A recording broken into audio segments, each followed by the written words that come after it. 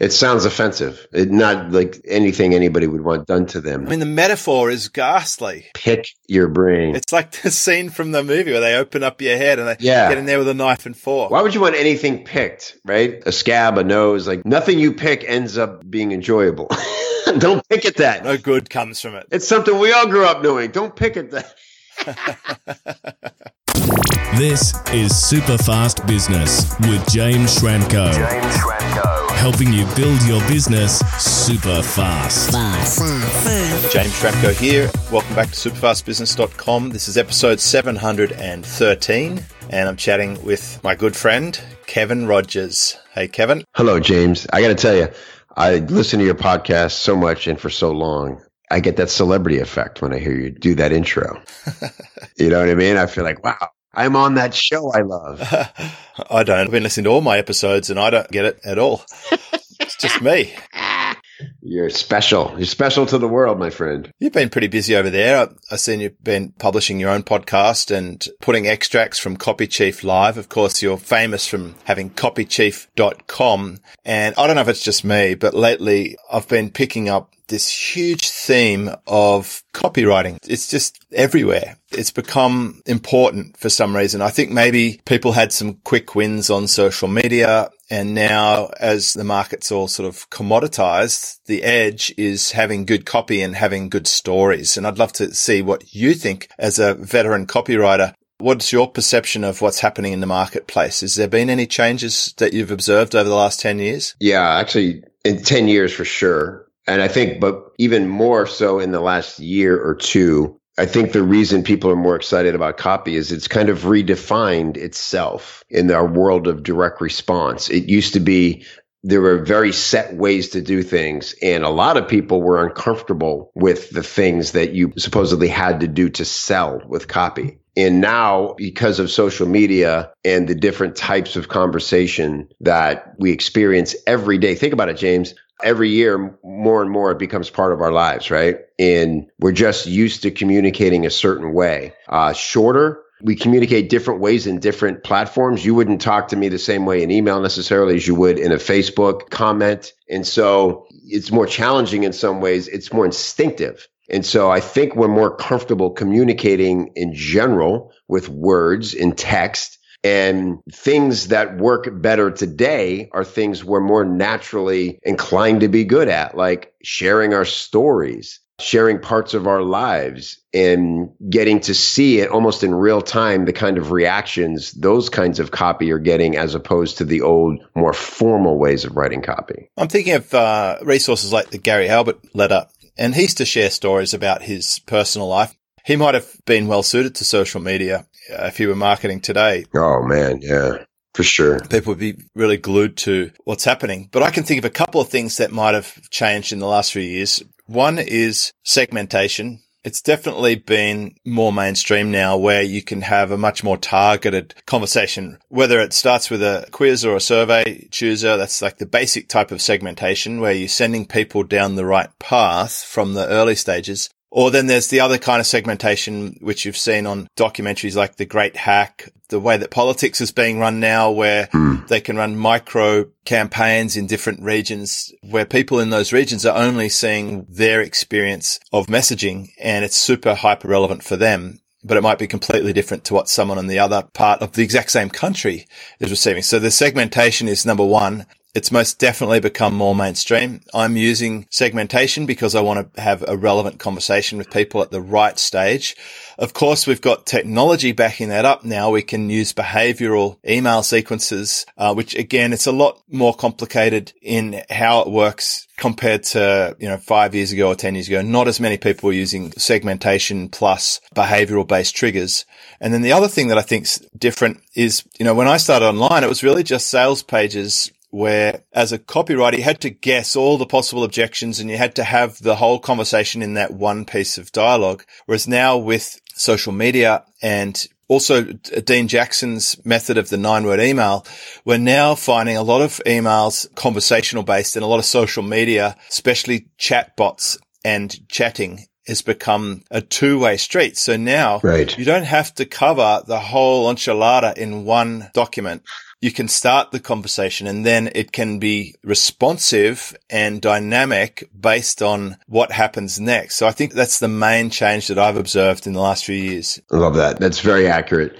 And, things like within those conversations, tools you can have, for instance, and James, just sold out a coaching program, 50 seats at $1,000. And did it all through conversations. We did have the traditional things, a sales page and all that stuff, but primarily those new members were welcomed aboard through a email conversation sequence. And what that allows you to do is two things. Number one, you're constantly in dialogue, so you're constantly getting updated research and better understanding of what people need, what their hesitations are, what their objections are. And so you can update the copy in real time. The other thing is you had Brian McCarthy on recently who does the case studies, right? Yeah. And so we have several case studies from Brian, and we can send in a link, a page to the most relevant case study we have, depending on that person's situation. And so now suddenly, because copy is much more of a conversation than, like you said, it used to be completely one-sided, take it or leave it. Now we can adjust and make use of our resources in ways that we never could before. It's really getting closer to what would happen in a real live human-to-human sales conversation. And I'm casting my mind back to when I sold for a living. And it was, when my business card said sales. Okay, I want to clarify that. We all sell, whether we know it or not. But when I was having those human conversations, of course, I would pull out the most relevant case study. We actually had, and we were trained on having, an evidence manual in the Mercedes-Benz dealership. And in that evidence manual was every piece of information or resource that would defend against all the other competitor models, that would show any awards our product had won, and any sort of research or science that came from the factory and crash tests, etc. It was in our evidence manual, and we would leaf to the page that was most relevant. I think when you're having a messaging back and forth with a potential candidate for your program and you send them the exact case study that will help them place themselves in that scenario and see that they could be better off and therefore in a great position to move forward, then that's a perfect simulation of what would happen if you had the ability to sit down with each person over a coffee at a table. Yeah, 100%. And the other thing we've seen is when you approach even cold traffic ads from that point of view of having a conversation. So, for instance, opening the ad with a line of dialogue. That's another way that we've seen be really effective. It helps with compliance issues. It helps with nurturing. And again, it's the way people prefer to communicate rather than being yelled at. So with that way that people like to communicate, we're seeing a lot of banter. I've had an interesting relationship with social media. I've never wanted to engage people with those dumb posts like, what superhero would you be or whatever. Like they're clearly a manipulation to trigger algorithms. And I've always wondered, why can't people see that? And why don't they hate the person that posts them and say, like, you're just using me as algorithm fodder? I haven't understood it. The same as like, post a word below this post to trigger my Autobot. Where do you think the line is in authenticity for that? Or like people in our market, are they just so hardened now and so exposed to it they just don't care or they don't know? What do you think? That's interesting. I think it's a little of both. I think if it depends on the source, right? If I'm on Instagram and I see James Schramko asking me a general question that doesn't feel like it's to lead me down a sales path, and I like James Schramko, and I'm going to hit that little button, yes or no or something, or get to type in my thoughts. I've seen my friends' kids doing that on Instagram sometimes. And I think this is genius. They don't even know they're in a market. This is marketing, really, That would be the definition of authentic. I see my little niece posting those surveys. In fact, I'll go so far as to say that she's part of my R&D team. I follow my niece and I see what she's doing and what a kid in high school is doing on social media is authentic. Right. And they're using it the way that it probably is supposed to be used by normal humans, not manipulative marketer types. Right. Yeah. And what are they doing? They're talking about their day, a lot about their feelings, how they feel. And I think the other thing we have to remember is, and we forget this as business owners, as entrepreneurs, because we're overwhelmed and we're in conversation every day like we're having right now. We've got all these meetings booked, but most people are lonely. and they don't have enough people in their life to talk to that they feel like really understand them. And so when you ask somebody like that, again, especially if they like you and feel like they have something of a relationship with you, you ask them a question, they're inclined to answer because they want to be in dialogue. It feels good. Yeah, I asked people recently what's the best documentary they've ever watched. And I genuinely love documentaries. I watch lots of documentaries. It's my favorite media consumption. I don't even listen to podcasts, which surprises some of my podcast listeners. Documentaries I find really educational, and I'm fascinated by the art process of it as well. And I got a meltdown of responses. It was just like wildly. It's the kind of thing that people do to trigger the algorithm if they want to beef up their social sphere. But I guess I accidentally triggered the same result, but with an authentic question. I imagine, and I've seen actually off the back of that post, I've had some private conversations with some of the people who posted who, have not connected for a while. And now we're going to record some podcasts. We have some little private chats back and forth. Some people who I haven't really had a good private chat to for 5, 6, 7, 8, 9 years. So it can be such a powerful medium for connection.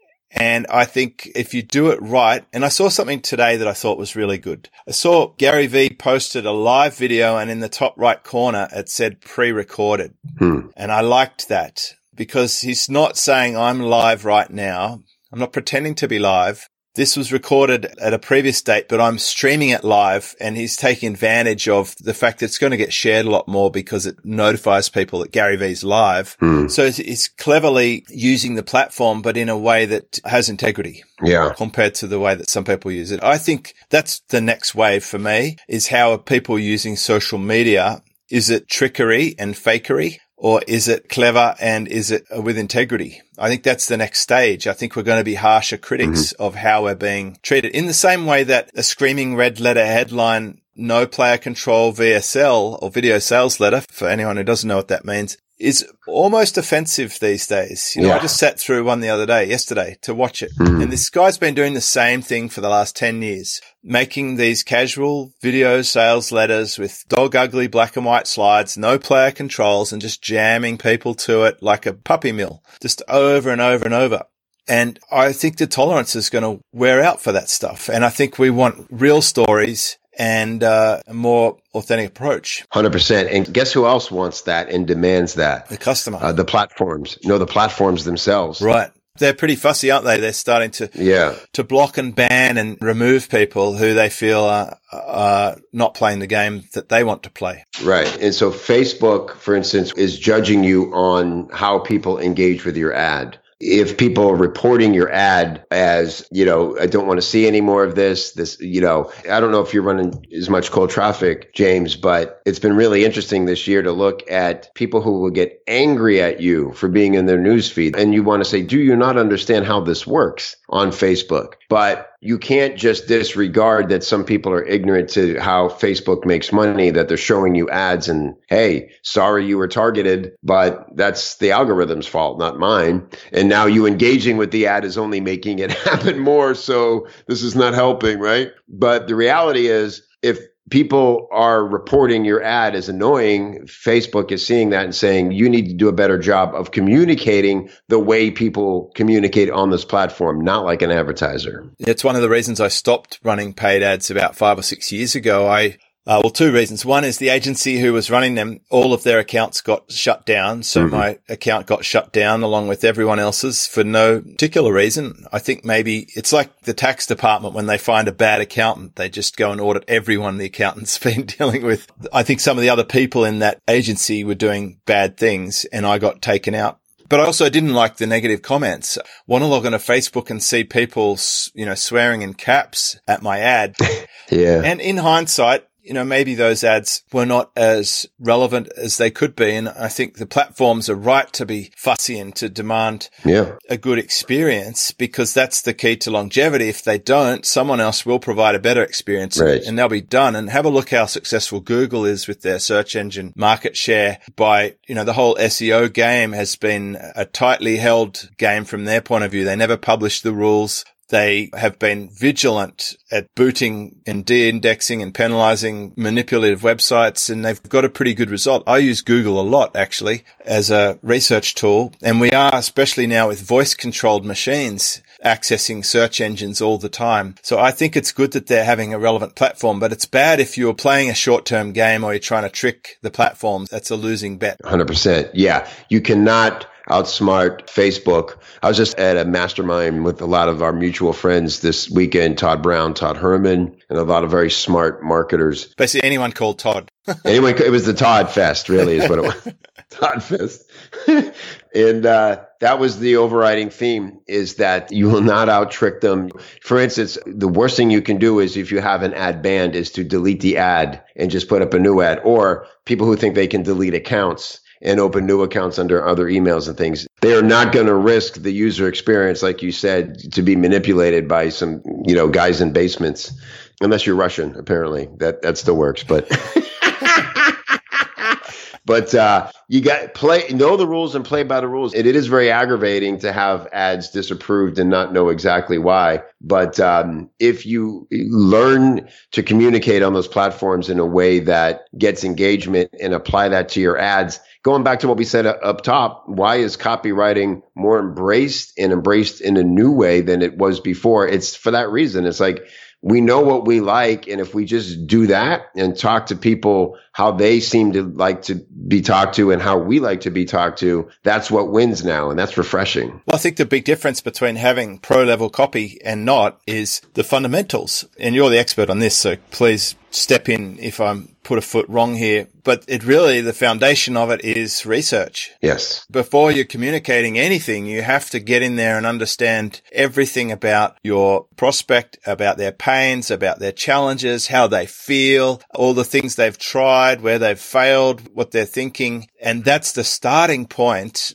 before you communicate with them, right? Yes. So it gives you a better chance of being relevant and having a message that lands, which coincidentally can result in more sales. So what I have seen lately, and we're definitely doing this in my team, in the last team meeting we had, the whole team meeting was copywriting training. And you would have got a lot of material for your comedy routine hearing me teach my team copy.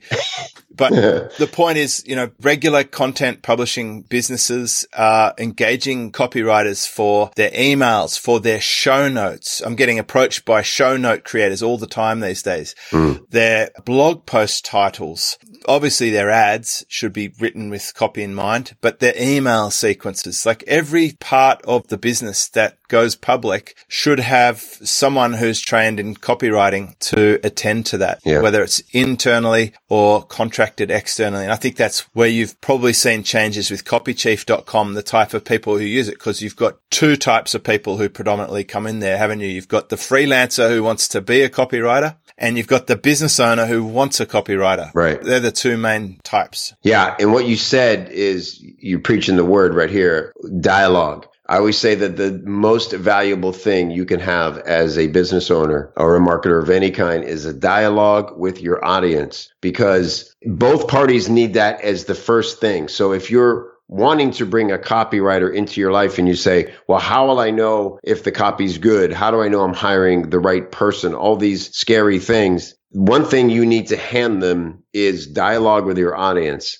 And that is what I call, copy porn to a copywriter. It's, if we can see exactly in the words of the prospect what they're concerned about, what they're hung up on, then we can solve the problems, right? We can turn every objection into a benefit-driven subhead throughout the copy and keep the conversation going and do all kinds of powerful things. So as a business owner, as a marketer, use social media, use surveys, any way you can get that deep dialogue with your audience. And of course, engage them back and forth, and you can make sales that way. But keep a log of these things. So for instance, James, I mentioned the program we just sold out, all through email. So back and forth. So what I do after that is I take all that dialogue and I put it into a single document. We had 25 pages of just their replies. And then I take that and I'll put it into a word cloud to see what are the most common terms. Man, it's so useful. It becomes like our Bible for that product. And again, this isn't for manipulation. It's for understanding. The old thing, James, in copy was, when it comes to your customer avatar, you should know them well enough so they can sit across from you and you could look them in the eye, and you need to write the copy as if you're talking just to them. Well, that's, of course, still true. But the difference is now you don't have to guess or make that up in your head. It's not a fantasy exercise. You can do it in real time every single day. Right. I love the tag crowd tip. I picked that up from Ryan Levesque's course, where you take a whole bunch of data and stick it into this tool and it shows you what the common themes are. Yeah. And the main point he was making when he taught that to me was that sometimes your audience use a particular word. A classic example is my old industry. In Australia, we use the word car, and in the USA, they use the word auto, so same thing, but a different term, vastly different conversation you're going to have. Right. I think one thing you've mentioned to me before is that the business owner is in a great position to be a good copywriter for their own business, because obviously they've had the most dialogue. Yep. They're across it. Someone like me, I'm speaking to my clients every day in a forum. I attend local meetups every month. I travel around the world and meet people in their own home turf. I was over in St. Pete's, where you are nearby, meeting your audience, like really understanding. And they draw out of the crowd, like Patrick in your audience and my audience. He came and approached me, came on our show, talked about video sales scripts. He's brilliant. Yeah. Go out to the front line and meet those people. You get the dialogue. So how can we take that golden dialogue information that we have as a business owner and either use that directly or parlay that to our team? What's a good technique? Yeah. Well, you can be technical about it. So you just want to gather that information and make it available. So one thing you could do, and you're right, this really does, a lot of it come from Ryan Levesque. I think Ryan really nailed it. The most powerful part of Ask for me as a copywriter was that deep dive survey, right? And really reading through those responses. So one thing that's more technical that we created was a way to take dialogue, pull out the most common pain point phrases, right? And then we created a standard headline formula that would go at the top of any sales page and show you how to put those keywords and phrases into the headline, to where now you have a proven headline formula and you're using the exact words of your customer. And then we can take that same thing and show you how to apply it to 50 different headline formulas. Right? Right. And so what's interesting about this, and that's a tool we have inside of Copy Chief. Yeah, logging in with the team straight after this podcast. It's awesome. That's exactly what we're talking about, how we record a podcast like this. We need to connect with our audience when we distribute that information. I literally just opened an email this morning that said, James, I love your content. I'm just not opening your emails, so I'm going to unsubscribe. And it's like, okay, well, thank you for letting me know. Hopefully you can pick up the feed on iTunes. Mm-hmm. But, if I had a better headline, my question to myself is, what could I have done to assist these emails being opened? And we have a really good open rate as it is. It's already like in the 20-something percentile, which I think is pretty good for a house list. Yeah. And I'd love to connect more with my audience if they're the right prospects. So I'm definitely going to go into Copy Chief and find that resource. What do you call it in there? Call it the Survey Copy Generator. Survey Copy Generator. So once you've done a survey or collected, a more accurate title, we should update it to be the Dialogue Generated Copy Machine or something, because it's just about collecting that dialogue and then what do you do with it? People understand the concept of these conversations are valuable, but when you actually create a process for what to do with that, put it into a generator that spits out headlines for you, for instance. And what's interesting about this, James, is we keep hearing this other question I get asked a lot these days is, well, what about these copywriting robots that IBM is creating and these other people are creating? And look, there's some legitimacy to the idea that they could take, for instance, a process like I just described to you and put it through that machine way faster than we ever could, right? But here's the difference. The human element is what gets real dialogue from people. Again, the reason they open up and a person would send you a letter like that, most people would just unsubscribe, say, get out of my inbox. I'm not reading this anymore. They thought enough of you to say, James, just want to let you know I'm leaving the relationship. Yeah, I imagine he's sensitive and he would think that I'd look at my unsubscribes and be deeply hurt by someone leaving. Which I do actually care. I do care about my subscribers and I am genuinely curious. And anytime someone leaves my coaching membership, I always ask them, how can I improve? Right. Same here. Yeah. And I start the dialogue because I want to make sure I close that hole in the bucket. If there's something that is within my power to change, and the reality is quite a lot of the time I can't change. I can't change that their family house burnt down or whatever. Like, that's beyond my scope, and there's a lot of that happening lately. But if it's something I can change, I want to know. And it's hard throwing yourself out there and being open to feedback, but it's also the pathway forward. And I think I probably resisted that a little bit earlier on, and because you have to have this balance of unmesswithable confidence. Like, you have to be so confident when you start out to push through all the backward steps that are coming your way as you're trying to forge your line. But once you get there, it's about not being cocky, not being conceited, not being arrogant, not being ignorant. Right. And about genuinely caring about the customer being better off. If that was a core driver for most business owners, we'd have a great environment out there. Right. And Facebook would have no problem with what we're doing and going back to those comments you said about taking the ads down and made you uncomfortable. I totally get that. Yeah. But what I've noticed after a while of doing this now, because those comments are actually really valuable, the good ones, you get a lot of good ones along with the trolls. And that really helps the value of an ad over time, of course, right? To have that dialogue. So what I've done is some of them just need to be deleted. I literally have a guy now who's spamming my ads with nonsensical words. It almost sounds like Muppet speak. They don't even make sense. And he'll spend 20 minutes just doing one after the other. I can't imagine what his motivation is. Maybe it's a robot targeting your ads. It's possible. You look at their profile and who knows how real those things are. But other times people will make a sarcastic comment. For instance, one of the things in my ad says, I'm a copywriter who's helped my clients earn over $100 million with my copy. And people love to go, that's ridiculous. If you had $100 million, why do you sell an $8 ebook, you idiot? And I'm like, I got you. I saw that ad. It's a heckle, right? And I say, as a comedian, I'll make a video and I'll explain. I'll say, that's a really great question, and I can see where you'd find that odd. Let me explain to you how business works. I did not collect $100 million, or no, you would not be seeing me in this. But, I want to grow a business, and just kindly sort of explain it to them and have fun, sort of that jujitsu, judo, yes, and improv idea. I've had more people like those videos when I call people out or explain it to them. It shows that there's a whole other audience that are seeing that might have had the same question and go, I wouldn't have been as much as an a-hole as this other person to call it out and be mean about it. But I was curious how you were saying that. So again, there's always advantages in the dialogue. If you don't take yourself too seriously, if you try to get to the core of why is this person upset or why would they find that offensive? Maybe they're jealous. Maybe they've struggled.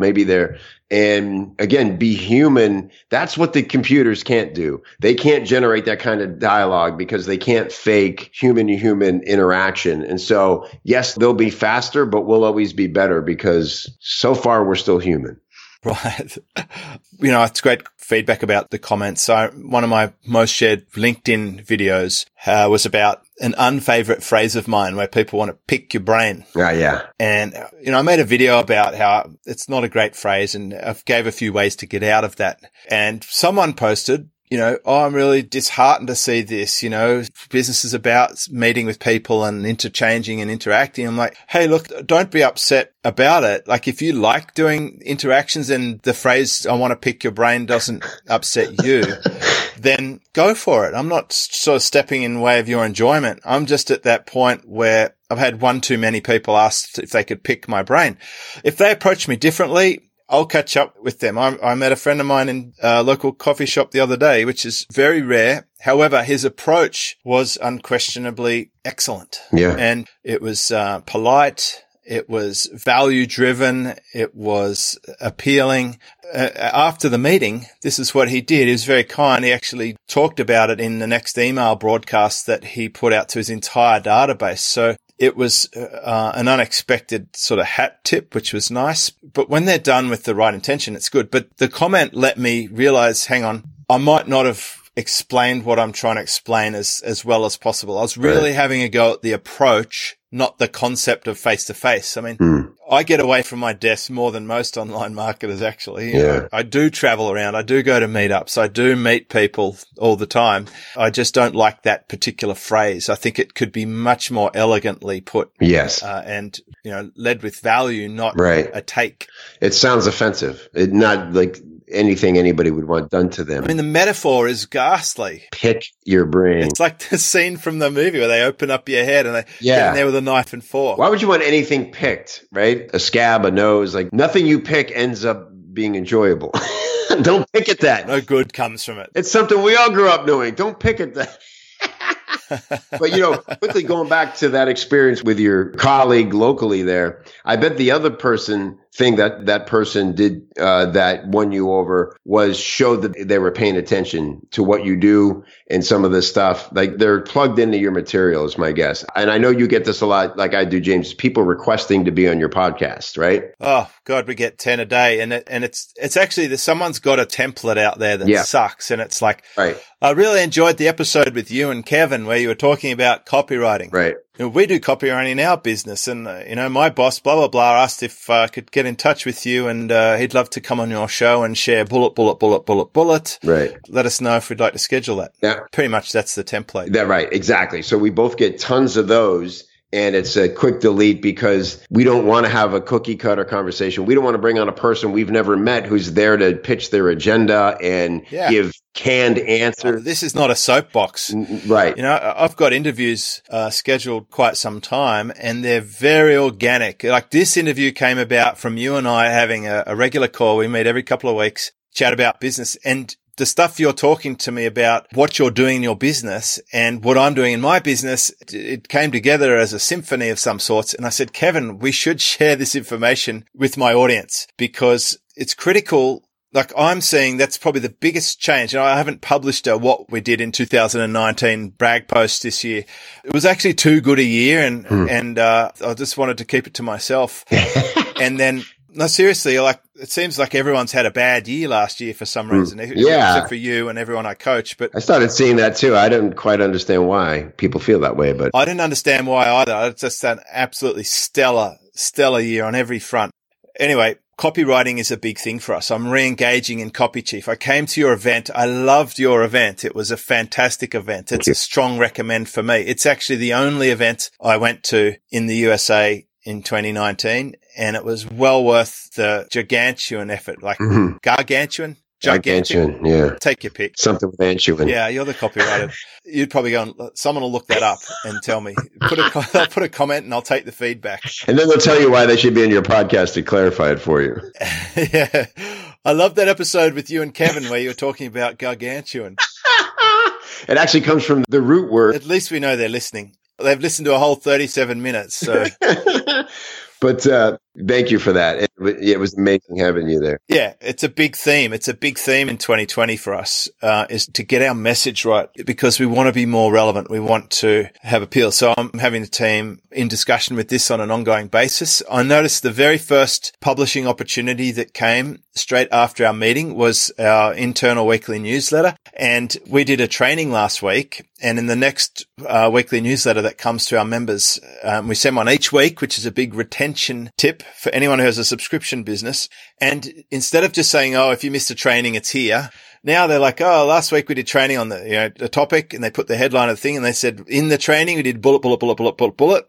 And then it's like you can go and get the copy here. So they really sold it. And I think that would help someone who's on the newsletter, who is a member and paying for membership, but didn't attend the training. It would actually engage them in wanting to come and attend that training replay because it was a really valuable training, but they sold it better. And we've been sitting on assets. We've been sitting on data and dialogue. Like most business owners, we've been guilty of collecting all this information, but not parlaying it in the best possible way out to the marketplace. That's right. And that's good. That's what we're picking up, and with your help as well, and your inspiration and some of these tools that you have. Yeah, clarity. And again, knowing what they care about, what's going to resonate with them. So you have your agenda for a great piece of content, but you and I have the advantage of running communities, forums, very active, where people are telling us what they took from it. And it can be very eye-opening sometimes. We could generate so much stuff. I mean, we publish a couple of podcasts a week.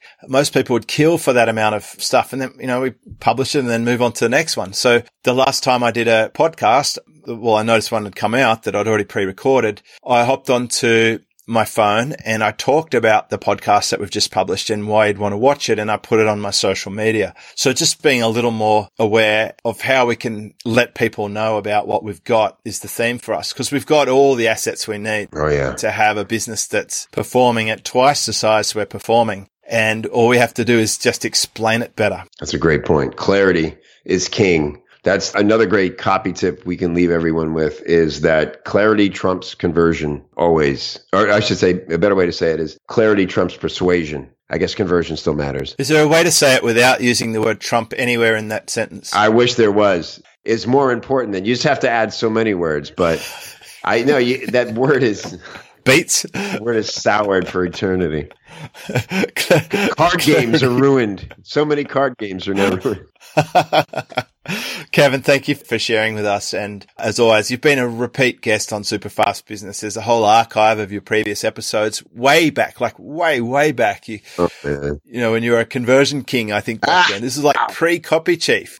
I think you probably pitched me on coming on my podcast back then. Yeah. You know, like we were barely friends. That's awesome. That's exciting. We've become fantastic friends now. And I think the field you're in is just getting stronger. The other thing that I firmly believe, and I've been making recommendations for anyone who asks, I think you'll get a return on investment with Copy Chief membership, because if you can tune your own copy as the business owner, perfect. If you feel stretched or it's not your thing or whatever, then you've got a bevy of copywriters at your fingertips to help out and to critique things, frameworks you can give your team. You've got contractors of various types doing everything from video sales letters through to social media ads. And you've got a lot of the King Kongs in our online marketing industry in there sourcing. You know, that's their feeding trough, so to speak, of supply. Yeah.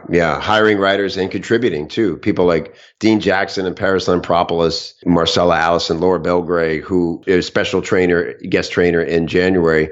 People that I'm a fan of, a huge fan of. And I get to jam with them on, you know, and dig into what they're doing in their process. It's been a thrill for me. I consider myself like I'm the Dave Grohl of copywriting, you know, where I want to come and rock the crowd, but I love jamming with my heroes even more. You know, it's just a thrill. And man, you know, I'm having a blast, dude. Thank you so much. Well, if you've enjoyed this episode, head over to Superfast Business. It's episode 713. Share it with someone who you think needs to hear this message. And Kevin, catch you on the next one. Thank you, friend. Discover how to build your business super fast. Check out superfastbusiness.com.